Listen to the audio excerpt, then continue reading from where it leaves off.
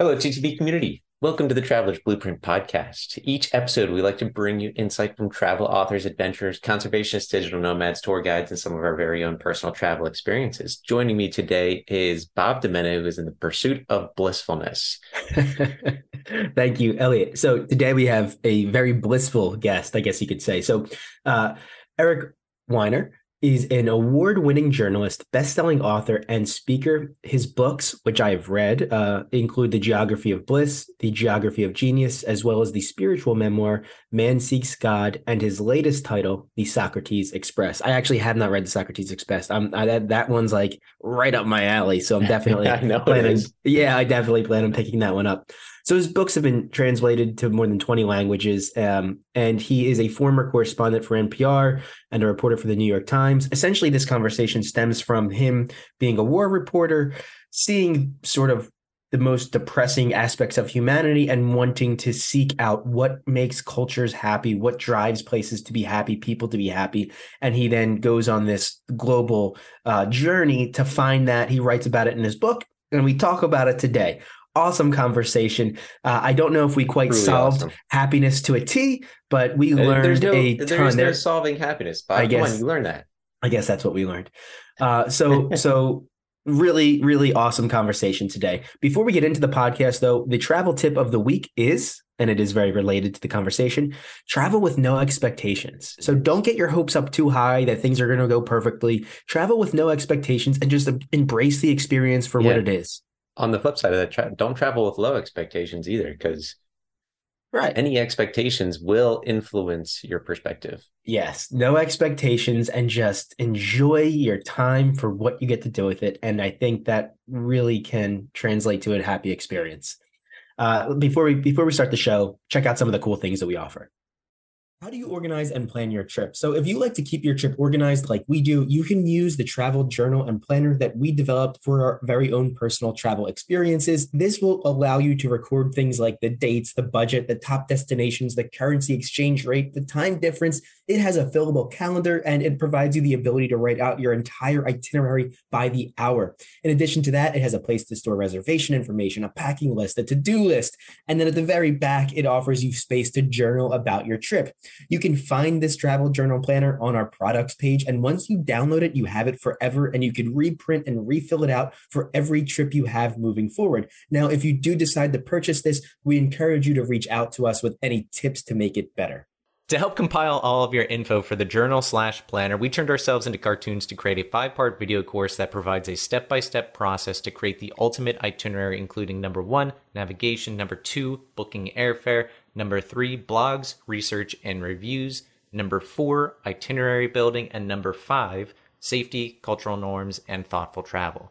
The goal of this video tutorial is so that you can become your own personal travel agent and learn how to plan efficient trips now and forever, all the while saving you money to splurge on a nice meal or first-class seat for your next adventure. Yep. And now, so if you still think that planning your trip is a little bit too much, or you just don't have time to sit down and actually do it, I can personally plan your trip for you using all the information that we just mentioned. If you're interested in this, please send me an email at thetravelersblueprint@gmail.com or visit our services pages on our website, and we can meet over Zoom to discuss the details of your trip. You want to contribute to the podcast? If you work in the travel industry, you can join us for a travel roundtable discussion by submitting your information through the TAT form on our website. You can also send us a travel article via direct message or at thetravelersblueprint@gmail.com for the monthly Travel Bites episode. Support us by wearing us. Go to redbubble.com to find awesome gear and merchandise of the Traveler's Blueprint. Some of the cost comes directly to us to help support the podcast. We definitely recommend the hoodie and the hat and maybe a sticker or a travel mug. Whether you purchase a product from us or just want to learn about travel alongside us as we interview our guests, know that we greatly value your support as a listener of the show. Welcome to the Traveler's Blueprint. Start designing your next adventure.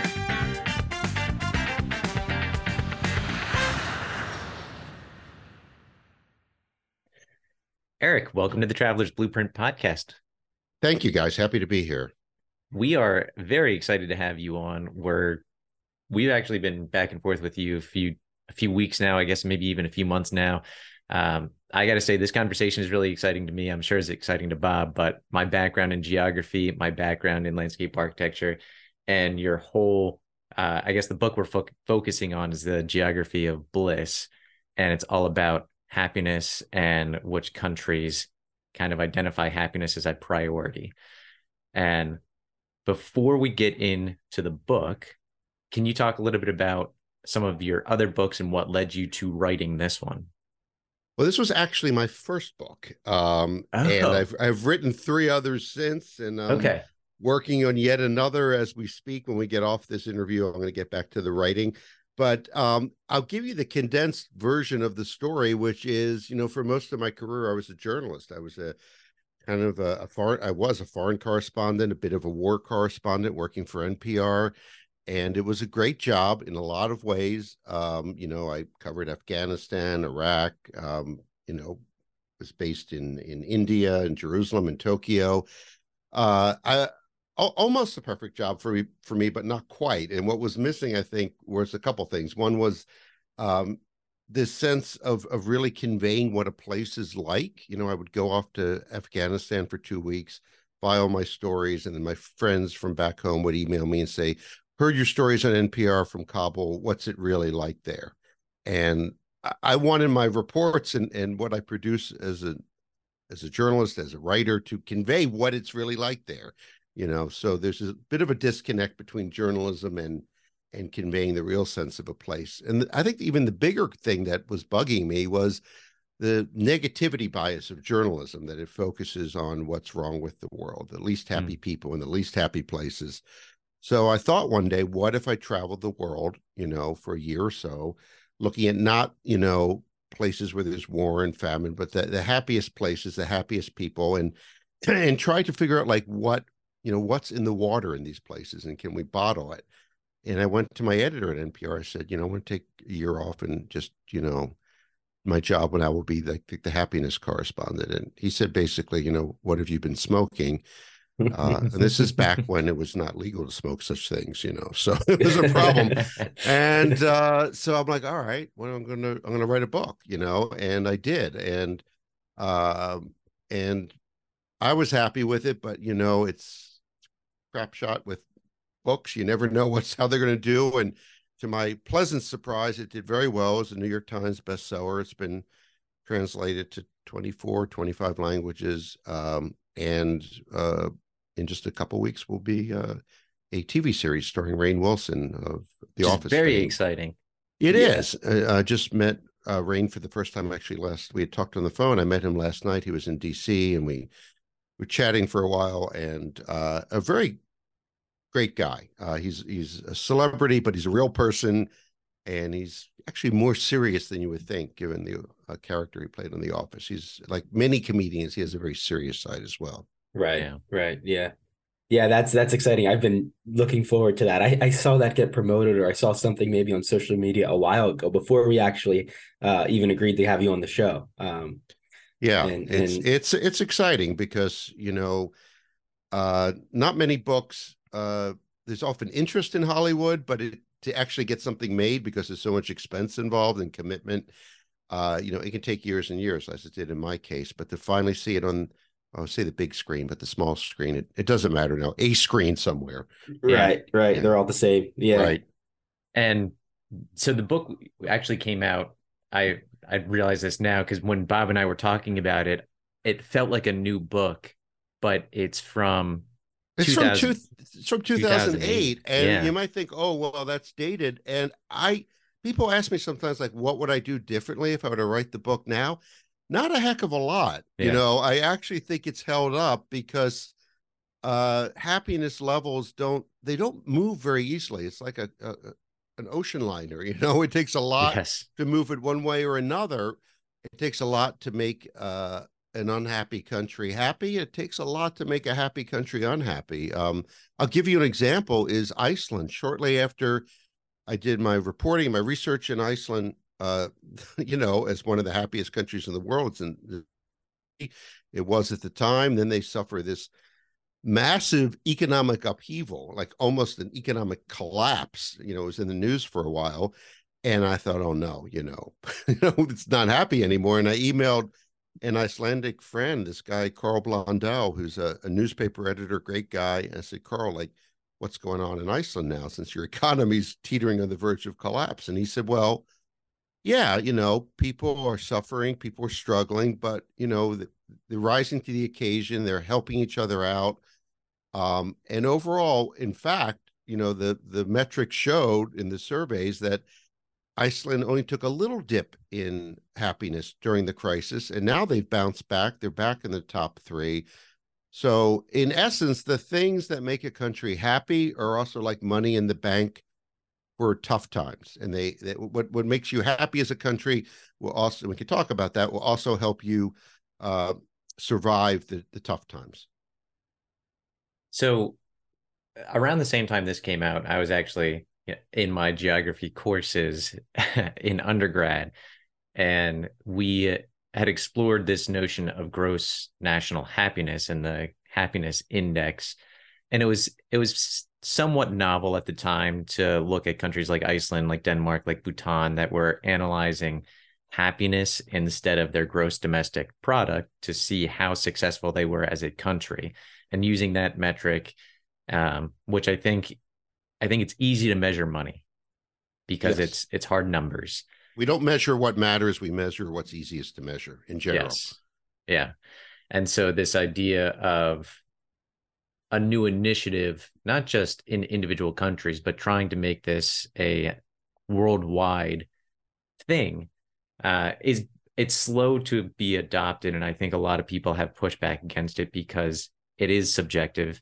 Some of those surveys, especially for like Singapore, where they have some very strict rules, are individual responses about happiness accurate, or are they just trying not to displease the government? Well, I mean, first of all, it is subjective, but I would say it cannot be any other way. It's like, Yes. if I were to ask you, are you in pain right now? And you were to say, yes, I'm in pain. Who would I to be saying, no, I don't see anything objectively wrong with you. You have no pain. Yeah. Likewise with happiness. If you say you're happy, that's the ultimate measure of it because it is subjective. Now, I could look at a country or a person's, objective well-being. In other words, things like parameters like pollution levels, traffic jams, health care, and money. And you could say, well, that country is happy because they have all these things going for it. Well, no, that country has things going for it, which probably will mean that people are happy, but not necessarily. It's not an exact correlation between these objective standards of living, such as the things I mentioned, like pollution, et cetera, and how people feel. So if you think about what really matters in your life, it's probably what cannot be measured objectively. Love, you say you're in love. I got to measure that. No, I can't measure that. You say you're depressed, doctors don't question that you say you feel depressed. They can run some tests, but ultimately it's a self-diagnosis. And so, I have a hard time sort of explaining this to people because they're like, well, isn't it subjective? Well, the people who study happiness, the psychologists, economists, and others, they don't call it happiness because that doesn't get you funding for grants. You have to have a serious name. They call it SWB, subjective well-being. And that's what it is. So, as far as it's a little bit different, you were talking about gross national happiness. That started in Bhutan, the Himalayan country, actually back in the 70s, but it picked up steam in the 90s and still is, it has slowed down, you're right. But they started this idea that, hey, we're a developing country in the Himalayas. What if instead of gauging our progress only by, GDP or GNP, we were to factor in gross national happiness and have metrics and measure how people feel and measure the sort of standards of living, quality of life indicators, and throw it into the mix. And other countries, UK and France, have expressed, they're sort of flirted with the idea. Ironically, in the US, where we're like the country of life, liberty, and the pursuit of happiness, have been slower to get on board with this. So, Eric, I want to talk about some of the happiest countries in the world and some of the ones that you visited, including Iceland.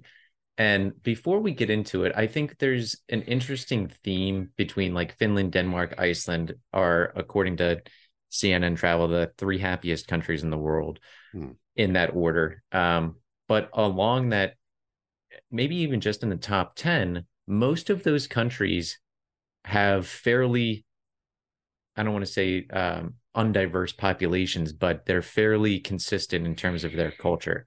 I think in the And book it was referred to as homogeneous populations. yes, Yes, and that is true, but it's not. How do I explain this? Japan, where I lived for a number of years, yes, is probably one of, if not the most homogenous, ethnically homogenous countries in the world, but it's not one of the happiest. But you're right. You look at these Nordic countries, Finland, Denmark, Iceland, other Nordic and Scandinavian countries are in the top of the mix too. So there are a couple things going on. One is, you're right, they are not the most ethnically diverse in the world. We could talk about that in a second. They're also not warm places. I mean, yeah, not climactically warm. They're cold and dark.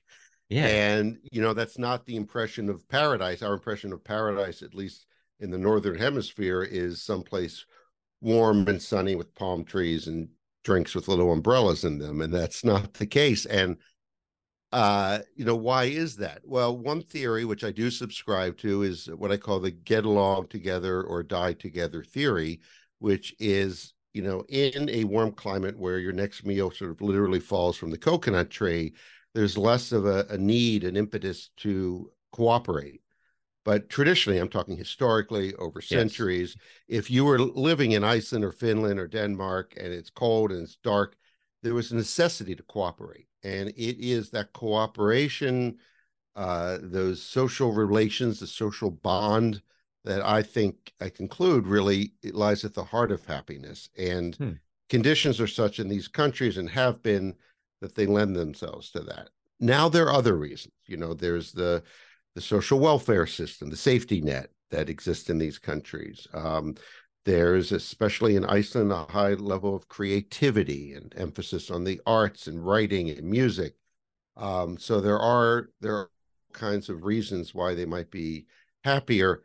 I guess my theory, and it's just a theory about ethnic diversity, is it is harder to make an ethnically diverse country like, say, Brazil, happy, because there are just more inherent tensions in society. okay, But, and this is kind of just, maybe it's wishful thinking, maybe not, that I think if you can pull it off in an ethnically diverse country like Brazil, like the US, that you perhaps achieve an even higher level of happiness, because you've got more richer ingredients in the stew, if you will. yeah, yeah. And we've talked about that several times on the podcast, is the idea that this concept of entropy in terms of ethnic diversity, that as time moves on, diversity will likely increase, but I think the overall pot, like if you imagine a cup of coffee as you pouring in cream, that's the classic example of entropy, is that over time that cream will gradually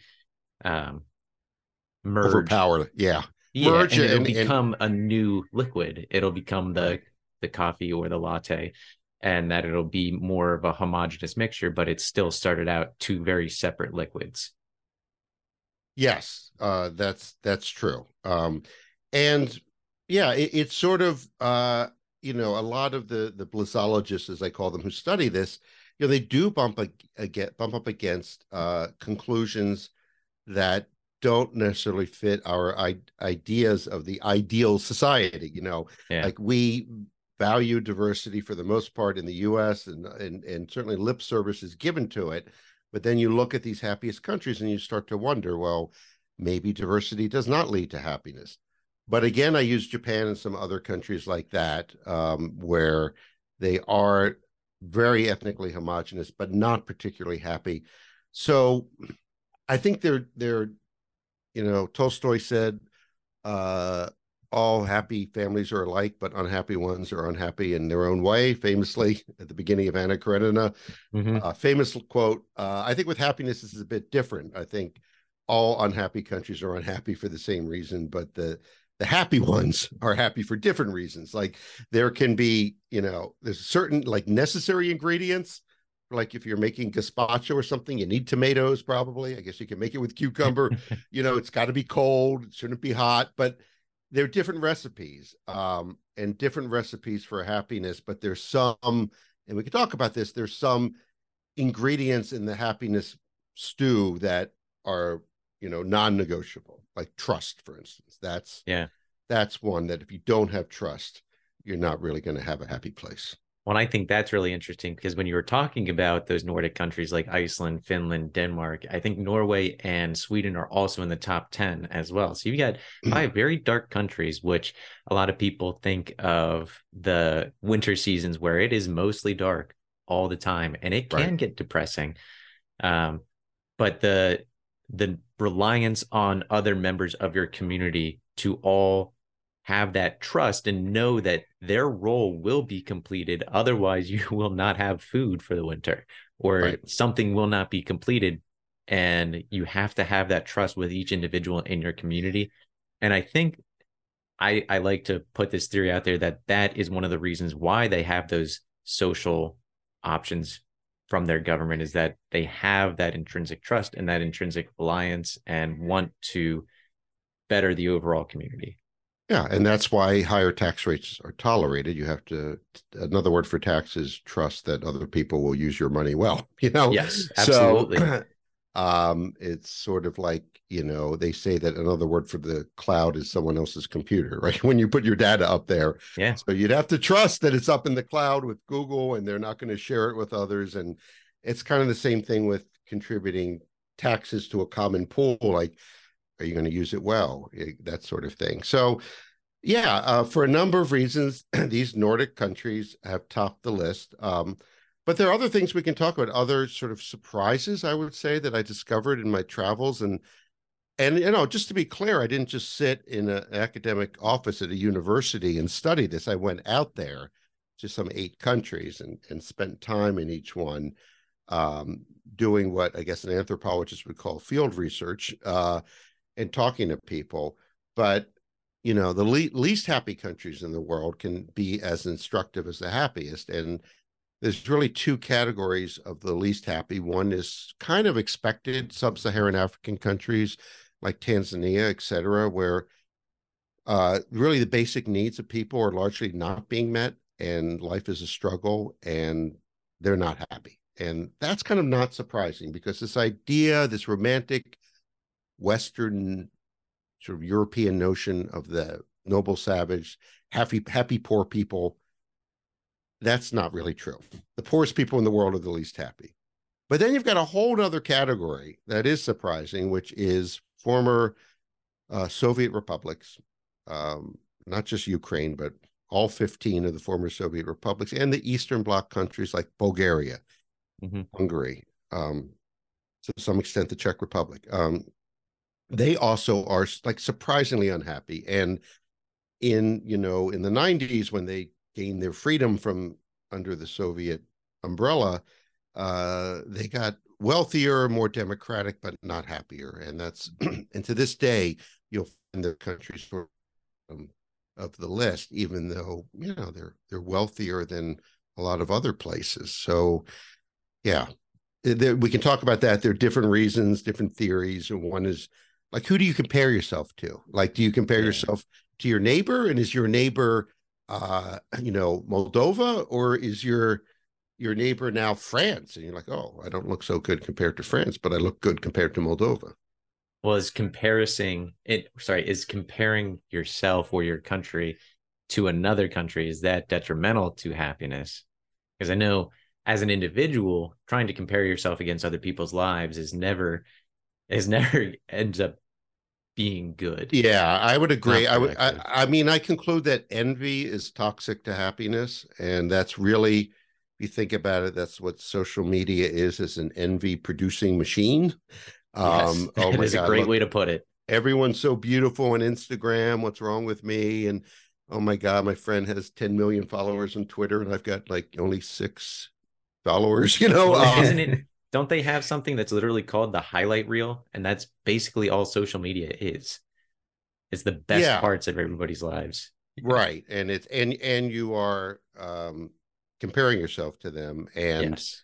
and envy is sort of the opposite of trust in a way. And in countries where, like Moldova, one of the least happy countries in the world, which I visit and write about for my book because I found it to be a bit of an enigma for those reasons I was talking about. Why isn't it happier? They have an expression there: better to see your neighbors fail than yourself succeed. They kind of get off on envy. Wow. Yeah, it's prety dark. That is very I dark. could tell you some Moldovan jokes if we had more time, but they all end up with that same conclusion. And there's not a lot of trust, and there's a lot of envy. So yeah, to the extent that you're comparing yourself for those reasons, and we compare ourselves to ourselves in a way, which can also be detrimental. For instance, they ask people, hey, how much money would it take for you to be happier? And people don't say like twice as much or 3 times as much. They say typically about 20% more. And then when these people, in fact, do earn 20% more, and they come back to them and say, how much, are you happy now? Well, sort of. How much money would it take for you to be happier? Well, 20%. And it goes on and on. It's called the hedonic treadmill. The hedonic treadmill is like, we acclimate to actually both bad situations and good ones. With bad situations, it's kind of helpful. We get used to them. But with good situations too, we're like, it's why the third cheeseburger is not as good as the first or the second. It's a law of diminishing returns. And so you're on this treadmill that just keeps speeding up, and you keep going faster. And I've heard that as lifestyle creep as well. Lifestyle creep sounds like someone you met at the gym who's weird. I don't know. But I don't know. This idea that as you produce, or as you have more income, you start to purchase things to kind of fill that gap of the added income. So you just purchase non-essential items, and then you realize that you're not saving more with your earned income. Right. That your spending expands to fill the income provided. Yeah. And this is why when you hear of people who, make $10 million a year, but they're broke. And you think, well, that's just stupid. How could they be broke when they have $10 million a year in income? But as you get older and you start to earn more money, you realize, it's actually probably possible because I'm earning more than I was in my 20s, but I don't necessarily feel wealthier because I buy more crap, and then you have to maintain the crap, and you have to buy new crap when your current crap becomes obsolete. So it's a crap cycle, Yeah.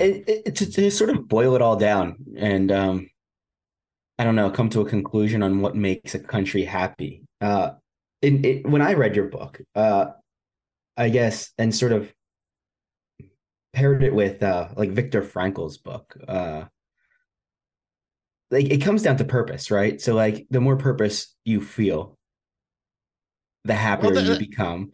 And then what gives you and provides the most purpose are the relationships you have. And so really like it's purpose, and then the best way to have purpose and feel the most fulfilled seems to be people and relationships.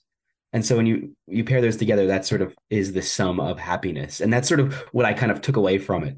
And I'm curious to hear your response. I mean, I don't have it in front of me right now, but toward the end of the book, I sort of sum up in a tight paragraph, what you need, that, beaches are optional, but trust is not, for instance. Yeah.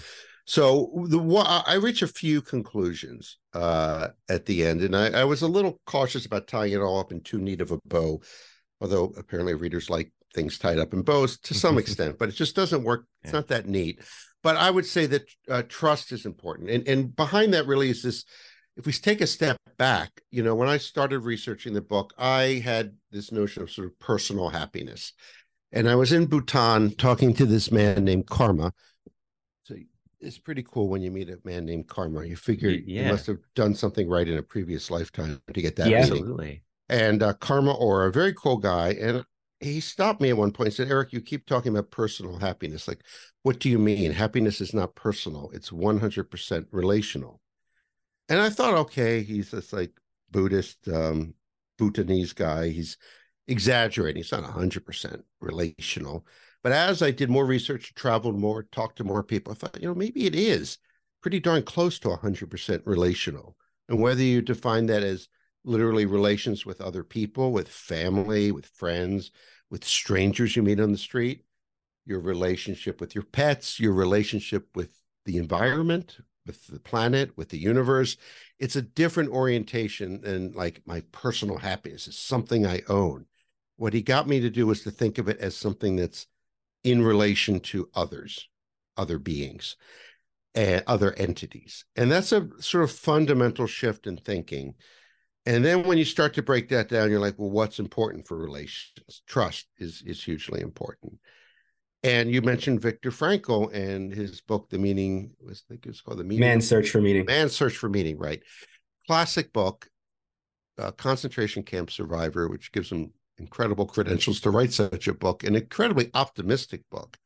But this notion of meaning, it's sort of where I felt like the word happiness kind of fell short, and I still feel it falls short. It's today when we use the word happiness, we tend to imply either you got lucky. In fact, the word happiness comes from an old Norse word hap, H-A-P-P, which means luck. The contemporary modern German word for happiness is Glück, which also means luck in German. So this idea that you got lucky, or that it's a pleasurable experience, but a meaningful life is different. A meaningful life is not always pleasurable. You can have a meaningful life that doesn't necessarily have 100% or even 70% pleasure in it. So that's a shift in thinking. And so there is an attempt now among the blissologists, people studying this full time, to sort of get away from the word happiness and talk about flourishing. Okay. There's a professor at University of Pennsylvania, sort of the father of positive psychology, named Martin Seligman, and his big thing now is flourishing. And a flourishing life is one that has elements of pleasure, but also that meaningful element that you talked about. So yeah, I'm glad I chose the word bliss for my book, The Geography of Bliss, because it's a little more transcendent. I think it's a good word. Yeah, I agree. Can I start to read some of my favorite quotes from your book and sort of hear your response to what they mean to you? And, sure. Yeah, I think this will be a fun little exercise. Okay, so the first one. Instead of judging a society by its systems, why not judge it by its results? Were its citizens happy? And I guess I should say, so some of these we probably have covered to some extent in the first half hour of the conversation. Sure. But yeah, can you elaborate on that? Read it again. Sure. Instead of judging a society by its systems, why not judge it by its results? Were its citizens happy? Yeah, as I was saying earlier, it's kind of the bottom line is, are you happy? It's cutting through to that bottom line. Like, okay, we think democracy is better than totalitarianism. And I do think it is, but it should be the proof is in the pudding. Are people happier? There was a famous psychologist from the late 19th, early 20th century, William James. You probably have heard of him, one of the fathers of modern psychology.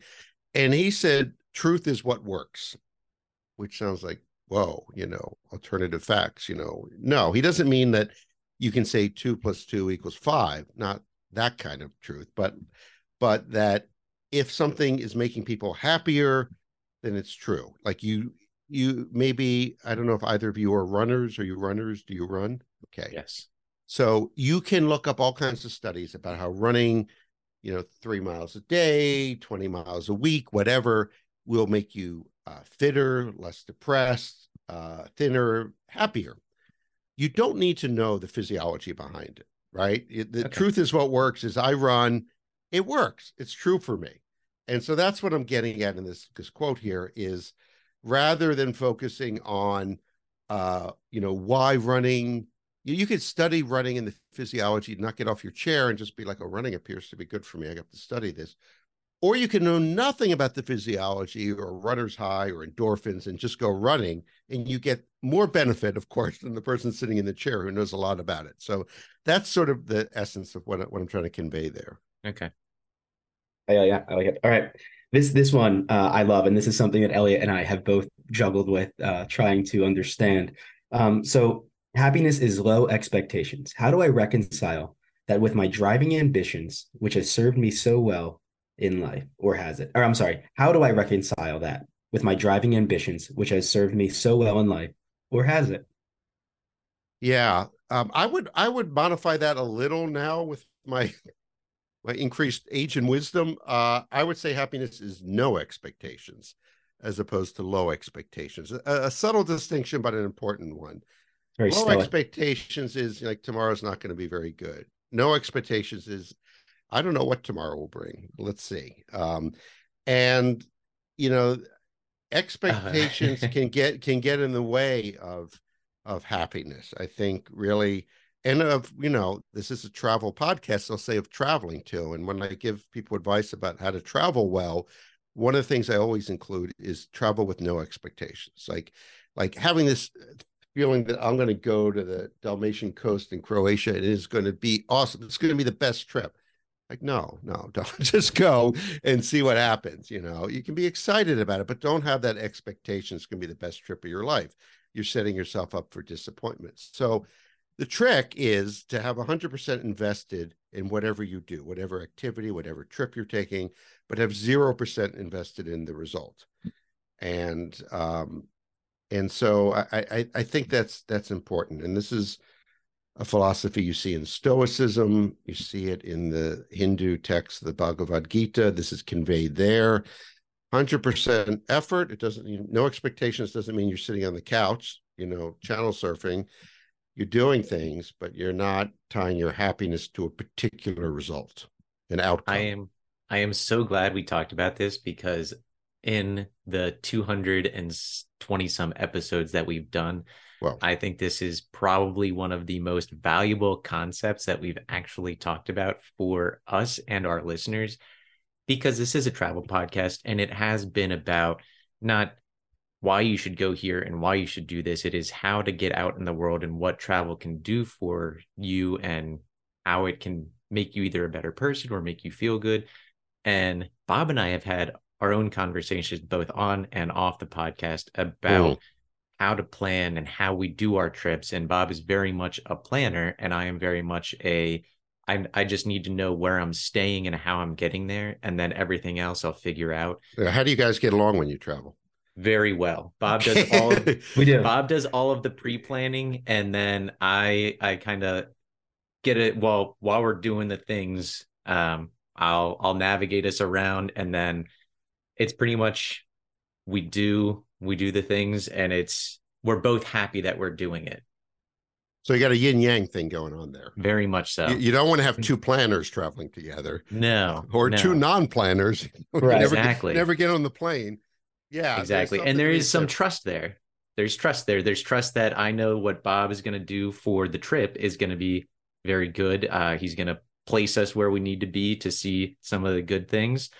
But I think for everybody else, there's this idea that if you only have a set amount of time, especially for Americans, where we only get 2 to 3 weeks of vacation every year, we have to cram a lot in when we go some places. Those expectations are kind of set for us via social media, because we see all of these beautiful photos. We're basically told that we should go here if we go to this country. And we have this travel. I hate that. And that's, sometimes I really wish I was born 100 years earlier in the sort of the age of exploration still, where you didn't know what to expect. I mean, this is why one of my philosophies, even if I'm traveling for work, I'm researching a chapter for a book, I'll read the history of a place. You're in Croatia now. I'll read the history of Croatia, definitely. I will not read contemporary travelers' accounts of Croatia. And I will not look at too many Instagram photos of Croatia, probably not look at any. I want to experience it fresh. The history, okay, I can't, there's a famous quote that the past is a foreign country. They do things differently there, and it's true. You I can't travel back to Croatia of 1850, right? So I'll read the history. but I will not read like, Bob's account of Croatia on his blog, or a book on, my journeys through contemporary Croatia. I don't want to be colored by someone else's impressions. You only have, one chance to have first impressions. So I want to keep those fresh. Yeah. So I think in my travels, I haven't been able to voice it as we have in this conversation, but I think one of the reasons why I enjoy traveling so much is because I typically travel with no expectations, knowing that I want to go to these places and I want to experience them, but I have no idea. I don't often have my full itinerary planned out. And if I do, like if I know Bob's planning it out, I still have no expectations. I kind of know roughly what we're doing, but knowing that each day is going to be fun, and that those expectations, if I set them high and they're not great, that's one thing. But if I don't have any, and I think in terms of planning, like a loose plan is fine, but you should expect it to change. If it doesn't change, you're not traveling right, I would say. If a curious fact about travel writing and great travel writing is it's almost always about bad trips where things go wrong. In fact, there's a compilation, I think Grump put it out, called Bad Trips, a double entendre about trips that have gone awry. There's a famous book published a century ago called The Worst Journey in the World. And it's about this expedition to Antarctica by a British explorer, and everything went wrong. And the title says it all. And it's become a classic of travel writing because it's things going wrong short of dying. I would say that's too wrong, but short of dying, and overcoming those obstacles and still enjoying the trip, that's good. And also, as we tell the story, as we get further away from the worst trip in the world, we tend to remember the good stuff and forget more of the bad stuff. Yeah. I'm going to read one more, and then because I do want to save time to get into Bliss Tours and the show. Okay. So the last one.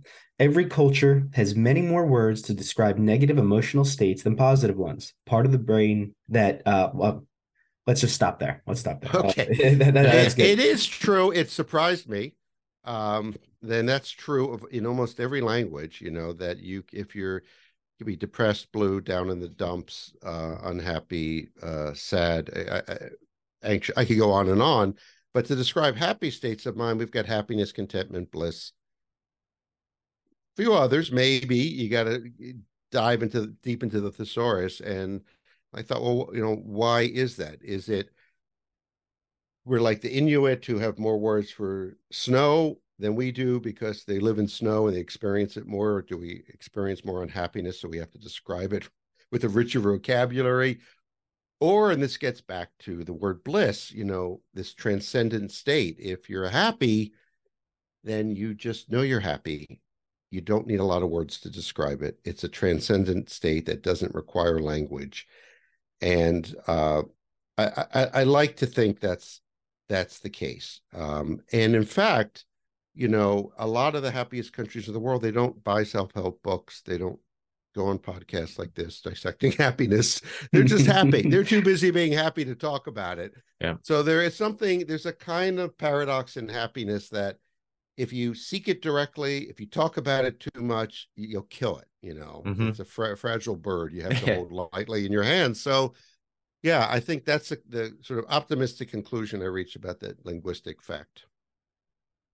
And before we transition to the last segments of this, I do want to kind of circle back to the beginning of the conversation and maybe talk about happiness as a whole, and how happiness we touched on it, but how happiness isn't just buying new things will make you happy and sustain your happiness. When you have life events like getting married or having children, or if you buy a new house or a new car, your happiness will increase for maybe a few days or a week, and then it'll kind of reset back to where it was pre-event, pre-purchase.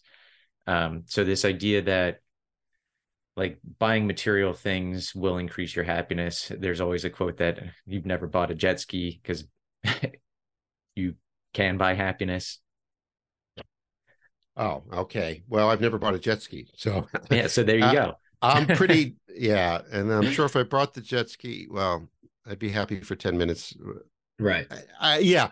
Yeah, Um, I will say this, that you need money to survive. You need money, a certain amount of money to maintain a standard of living that makes happiness possible. So, yeah, like being completely dirt poor is not going to make you happy, but it plateaus quickly. So once you achieve a it certain does. amount of money, it plateaus, and the more you get, it then will plateau again.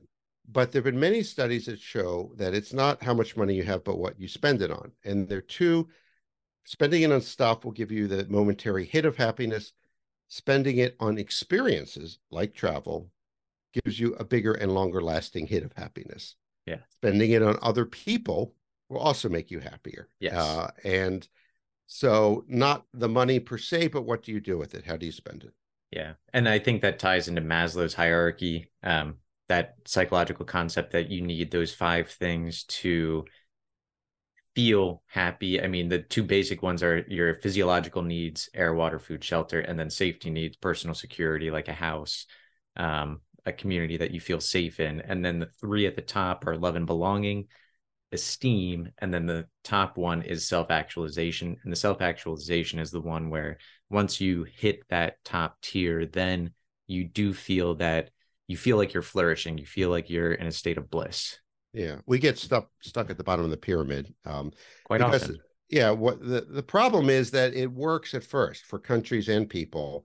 That more money, you see your happiness go up as you get more things, more comfort. And so this thing that worked before, you're kind of wrongly, I think, assume it will keep working. And what happens is once you've achieved that base level of having your needs met, you've got to shift into other purpose, meaning self-actualization, whatever you want to call it, these bigger aspects of your life. Yeah.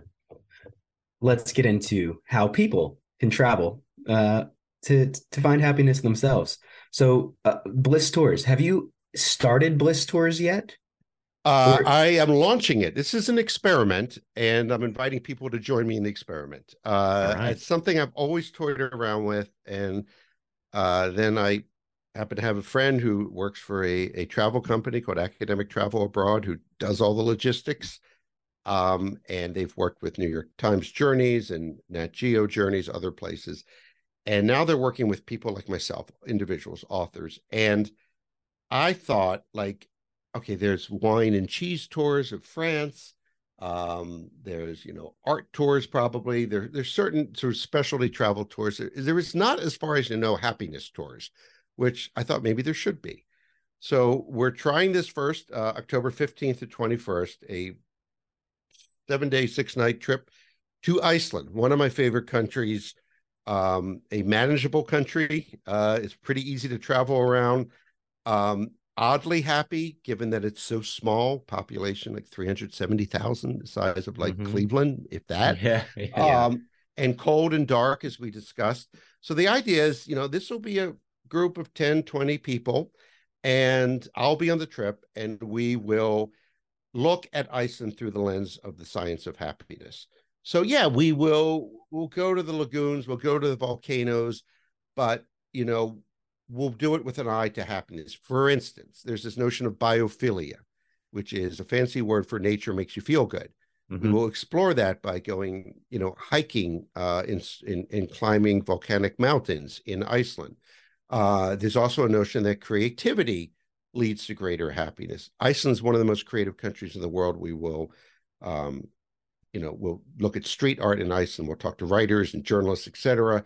And there's also the connection between language and happiness. And Icelandic language is very unique. It's the closest to the old Viking language. And we will take a crash course in Icelandic and meet with an Icelandic linguist. So it's kind of unique that way, sort of combining, yes, you're going to see Iceland, but you're going to see it through this lens. I welcome people to go to the website geoblisstours.com, geoblisstours.com, or my website, ericweinerbooks.com. And yeah, we're signing up people now. We're going to try it and then hopefully expand to other happy countries and see how this goes. I love Two the things. idea. I do too. One, have you talked with Florence Williams at all? She's a good friend. Is she? Oh, we've had her on the podcast. I just saw her 2 days ago. She lives in Denver now. She's a good friend. She was part of a writers group we had going here in Washington, D.C. Then she moved back to Colorado. I just saw her 2 days ago. I was on one of her podcasts. She had me on as the stand-in for the urban guy who's never gets his hand dirty in nature. And she's the queen of biophilia and the nature fix. Yeah. Yeah, wait, you were on her 3-part audio series. I was. Yes. The 3-day effect. Eric, I listened to that. I listened to that. I mean, maybe a year ago. But when you started talking, I was like, your voice sounds familiar. I'm like, maybe it was from NPR. Like, but your voice sounds familiar, and that's what it's from. That's so funny. I was a stand-in, like, and then she took me out as the guinea pig out to Utah and did like stress tests on me and like see if I could get happier after 3 days in nature. And I was but she took me glamping. We stayed in very nice tents. So, because I was like, yes, Florence is the queen of biophilia and all this, and there's truth to it. All these, we didn't really talk about this, but all these countries do have a connection to nature, and you do need that connection. It doesn't mean you need to live in rural Colorado, or go just forest bathing all the time. You can be near Central Park, and go for walks in Central Park. It doesn't need to be wilderness. It just needs to be nature. It can be a building that has an atrium with lots of plants, for instance. Yeah. That's so awesome. Your first GeoBliss tour, is there a limit to how many people can join? We're capping it, I believe, 25. Because you get beyond that, it gets a bit unwieldy and less happy. I think it's 25, might be 30, but I don't want it any more than that. So you might want to book as you're listening to the rest of this. Thank you, guys. I thought, should I describe it as an experiment, or people are not going to want to sign up for an experiment? But then I thought, the kind of travelers I want to join this trip are the experimental kind. So let's do this. And have you guys been to Iceland? I was scheduled to go to Iceland in July of 2019, and I ended up one of my left lung collapsed randomly. It was a spontaneous pneumothorax, and so I was grounded from flying for, I think, 3 weeks. And so I ended up having to cancel the whole trip. I was going to go with my mom and my sister. And so I still have it on my bucket list. Unfortunately, my mom passed away shortly after. I'm sorry. So I have her ashes, and she will still be going with me whenever I go. Well, I'm glad. I hope your lung has refilled. It has very much so. Better you found out before than when you're on the airplane or something. Yes. 2 lungs increase happiness, I hear. Yes, lungs in 2 lungs, definitely. Big factor. So that's happening, and the TV show, if you want to talk about that. Yes, definitely. Why don't you throw a question my way about the show, and I'll answer it. Okay, so to kind of run it back, and I know we discussed it a little bit in the beginning, but Rainn Wilson is sort of taking the lead as the star of the show. Is that how it's working? And for those who may not be familiar, Rainn Wilson is Dwight on The Office, and if you haven't seen that show, I don't know, I can't help you. I mean, Rainn Wilson is like, this is like he's done. I saw him just last night, and great guy. He's more than Dwight. He's like done all those things. And I said to him, I said, Rainn, like, the Geography of Bliss is my Dwight. Like, no matter what I do, I'm going to be known as the guy who wrote Geography of Bliss. I've written 4 other books, and working on another one. He's like, yeah, it's okay. Love things. So he's Dwight, but he's like incredibly serious. He's got this book out now called Soul Boom, which I recommend, a sort of manifesto for why we need a spiritual revolution. He's a follower of the Baha'i faith. He's a deeply spiritual, philosophical guy. A lot of comedians are much deeper than you would think. And when these producers approached me, said we want to turn Geography of Bliss into a TV show, they were looking around for someone, to be honest, with name recognition who could, be a kind of Anthony Bourdain character to fill in the place of me and travel around the world. And when they landed on Rainn Wilson and he agreed, I was actually pretty excited because he has my sensibility. I've seen all the episodes. It premieres May 18th. Was Okay. a co-producer, so I was involved in offering suggestions, sort of a consultant, basically. And I think they've really captured the spirit of the book. They added a Awesome. few countries I did not go to. They went to Ghana. Ooh, okay. And partly it's the geopolitics interfered. They were going to go to Moldova, which I did go to, Yeah. but it's in Putin's crosshairs. So they went to Yeah. nearby Bulgaria, country I don't write about, but I'm very familiar with and have been to. And it was a great stand-in for Moldova. And so it's actually smart television. It's funny, but it's thoughtful at the same time. It's beautifully shot. And it's Rain doing what I did, looking for the secret to happiness in these places. It has some of the science of happiness in it, and he's awesome. And yeah, I'm hoping it brings attention to the concept, more readers for my book, of course, but it's pretty exciting because it's odd. People are impressed when you've written a book, but they seem really impressed when the book's turned into a TV show. I don't know why that is. It's like, that's the medium that counts.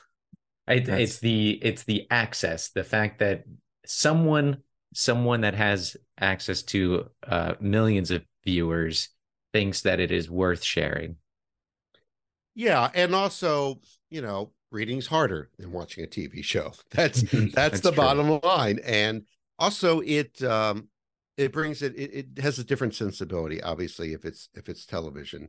But they take their time. They slow it down enough. It's not like this fast paced, like CNN cut. They spend time on each scene. That's something we haven't talked about. One of my philosophies of travel is to linger. Slow travel. When I plan a trip, work or not work, I calculate how much time I need, and then generously calculate, and then add 20-25%. Never have regretted adding the extra time. Yeah. So they took their time here in the conversations with people and the way things are shot. It's and Peacock, NBC's streaming service, premieres May 18th. They're dropping all 5 episodes, and I recommend it. Nice. I do have Peacock. I'm pumped. I am too. I have seen the trailer for it, and it seems, and maybe you could shed a little bit more light on this, but that Rain is fairly open about his own mental issues and how he's been coping with that. That's an important point. And as I was a bit in my book, he's probably even more so. I've also wrestled with depression and anxiety as he has, and he's open that he's had panic attacks, that he suffered from depression, even had suicidal ideations, had problems with addiction. And he's very honest about that. And without like being this sort of treacly, it's going to be all about me. It's just the right amount of Rain, while also reminding us that it's about the place and the people where we are. But it makes him, as I hope I came across in the book too, as a more sympathetic character. And, some people say to me, like, oh, you're unhappy. Why would I want to read an unhappy person's take on happy places? I'm like, wouldn't you want to read a book about food by a hungry person as opposed to someone who's stuffed to the gills? So it's the motivation, and it's Rain's. It was my motivation, and it's Rainn Wilson's motivation as well. Very exciting. Yeah. We do have one more segment, but before we get into that segment, I have one question that I wanted to ask earlier, but I think we moved around pretty quickly. Regarding Moldova and some of the unhappy countries, have you experienced individuals or like a general sense that those unhappy countries feel like happiness is a finite resource, and if one person is happy, that could potentially take away from their happiness? Do we have time for a Moldovan joke? Yeah. Yes. Okay. So we're down in hell. Okay. And this guy, he's like a diplomat, is getting a tour of hell.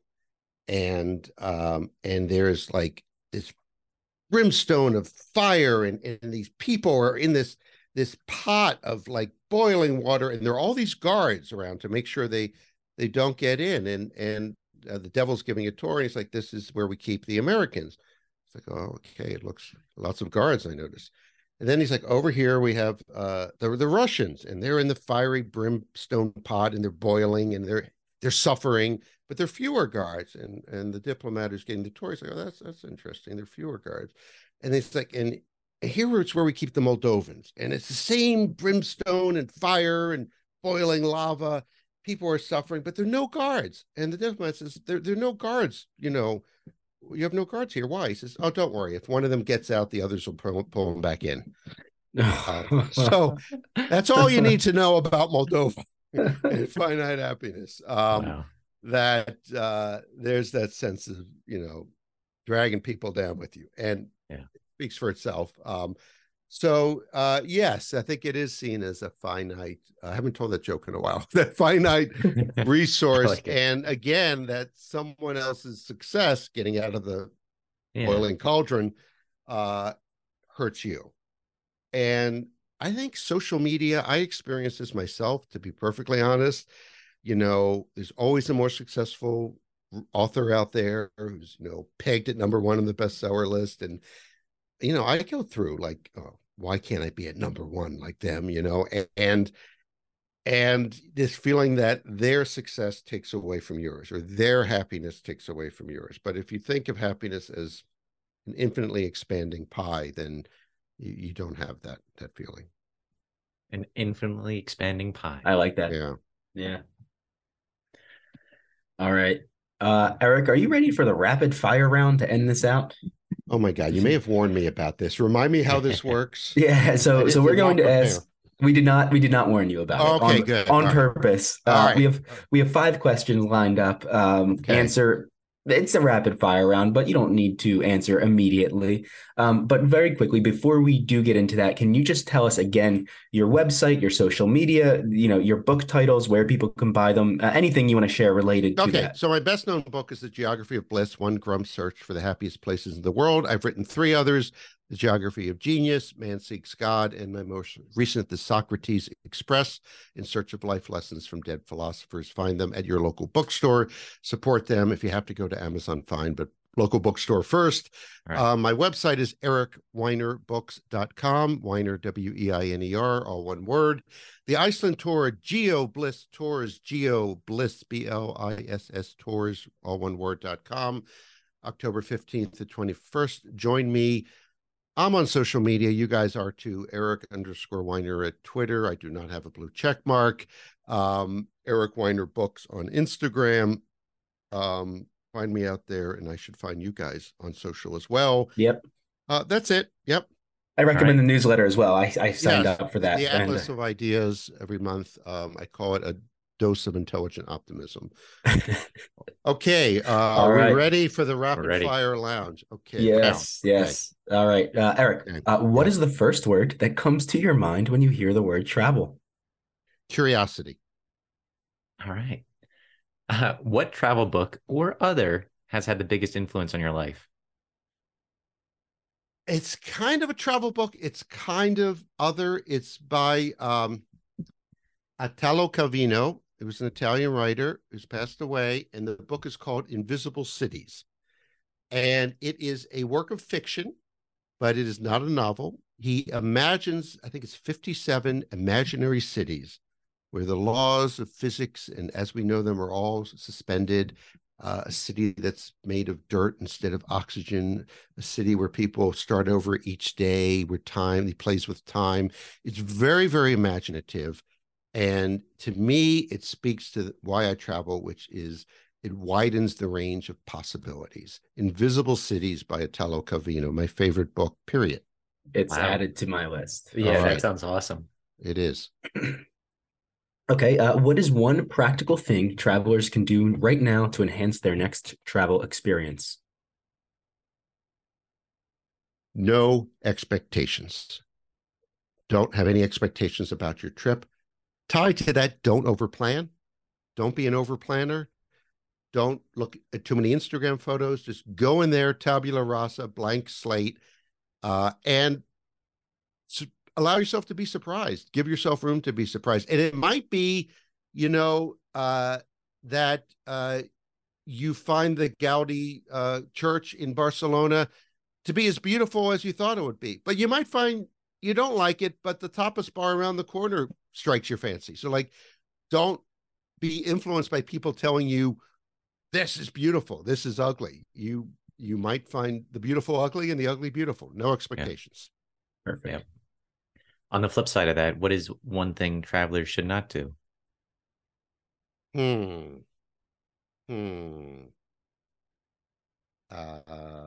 What's one thing they should not do? Be a jerk. I think you should not be a jerk. You should not treat the place like it's an entitlement. I would go further and say you should not take. Let me step away from the jerk thing. It's sort of a bigger picture, which is don't treat travel as an entitlement. And I think the pandemic sort of taught us this. I was starting to think like, oh, I can just get on a plane, go to India, go to Bhutan, go to Costa Rica, boom, boom, boom. The pandemic reminded us that travel is not an entitlement. It's not even a privilege, it's a gift. Mm-hmm. And so don't forget that travel is a gift. And don't be a jerk also, I guess. Yeah. Good life advice. Yeah. And then lastly, what is one piece of advice you would give to yourself 10 years ago?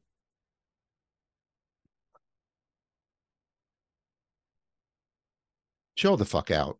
I mean, just there's that old Indian expression, which may or may not be true. Everything will work out in the end. If it hasn't worked out, it must not be the end. I mean, I have met everyone I needed to meet when I needed to meet them, gone everywhere I need to go when I needed to go.